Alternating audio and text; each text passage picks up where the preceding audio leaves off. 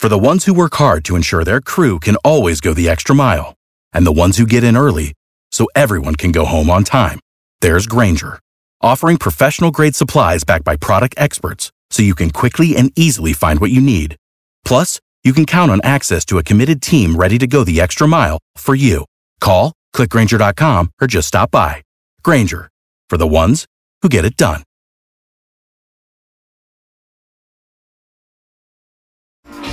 B98.5, 80s, 90s, and now. It's Tad and Melissa. As promised, we reached out to Dr. Maureen Keown from Positive Living Psychotherapy to talk to her, to find out how to talk to her kids about what happened in Orlando. It's understandable as parents, you want to keep your kids unaware of these things that can happen in the world they live in, but it is best to give them a frame of reference so that they can make some sense of what they're going to hear. Mm-hmm. Depending on their age, of course, they're probably going to hear this from someone. So don't try to shelter them from it. Well, I think the most important thing, Dr. Keown, is the fact that, you want to make your kids feel safe. So what conversation do you have with your children about this that makes them still feel safe to go to school, to go to play, to do things this summer? You want to calm their fears. You want to give them information without sensationalizing it. Of course, the most important thing is you have to consider their age. You need to talk to them in developmentally appropriate ways and know your child, because some kids are going to have more fears and anxiety than others.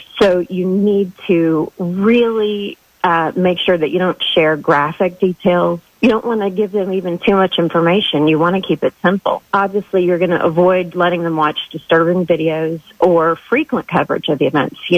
We don't want to keep the TV on all the time and let them see that kind of thing. I remember after September 11th, somebody had said that there was images of planes going into buildings and kids watching it would think that it was happening over and over again. Right, exactly. Because kids, and especially the younger ones, are not going to understand that this kind of thing is not commonplace, that you can assure them that they're safe and that most people in the world are kind and caring. You want to be the voice of reason for your children and model good coping skills. You also want to encourage them to express how they feel, normalize their feelings. You don't want to dismiss their feelings.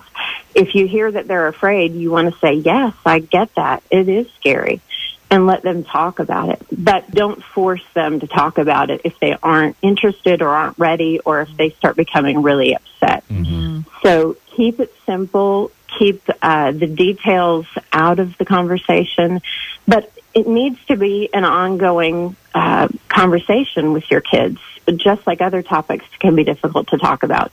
You don't want to give the impression that it's just going to be this one talk and then never brought up again. You want to be able to have an open dialogue with your kids. Talking to Dr. Maureen Keown of Positive Living Psychotherapy. Now, Dr. Keown, some of the advice you're giving for kids, couldn't it go to adults too? Because isn't it a little dangerous for some of the adults? I mean, no offense to my media colleagues, but to watch the coverage nonstop, don't you think that has an effect on them too? Oh, absolutely. It can be extremely upsetting and affect us in ways that we don't realize when you're bombarding yourself with images that are disturbing and, reading articles that are just upsetting over and over and over. You have to protect yourself as well in terms of what you're going to let yourself see. What techniques can we use as adults to sort of anybody who has anxiety about going out in public places, large gatherings? When you have anxiety about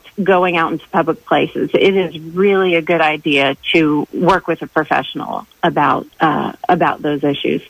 I'm assuming that what you're saying is it's beyond this one event, but of course, as we know, this can cause people to develop fears like that. So you want to just reassure yourself and others that are afraid that this kind of thing, we hear about it because it is horrific and rare, and that most of the time you are safe. Things are okay. You want to just make sure that you calm yourself and don't let yourself think over and over and over about what could happen and the fear, because the fear will just take over and then you won't be thinking rationally and clearly.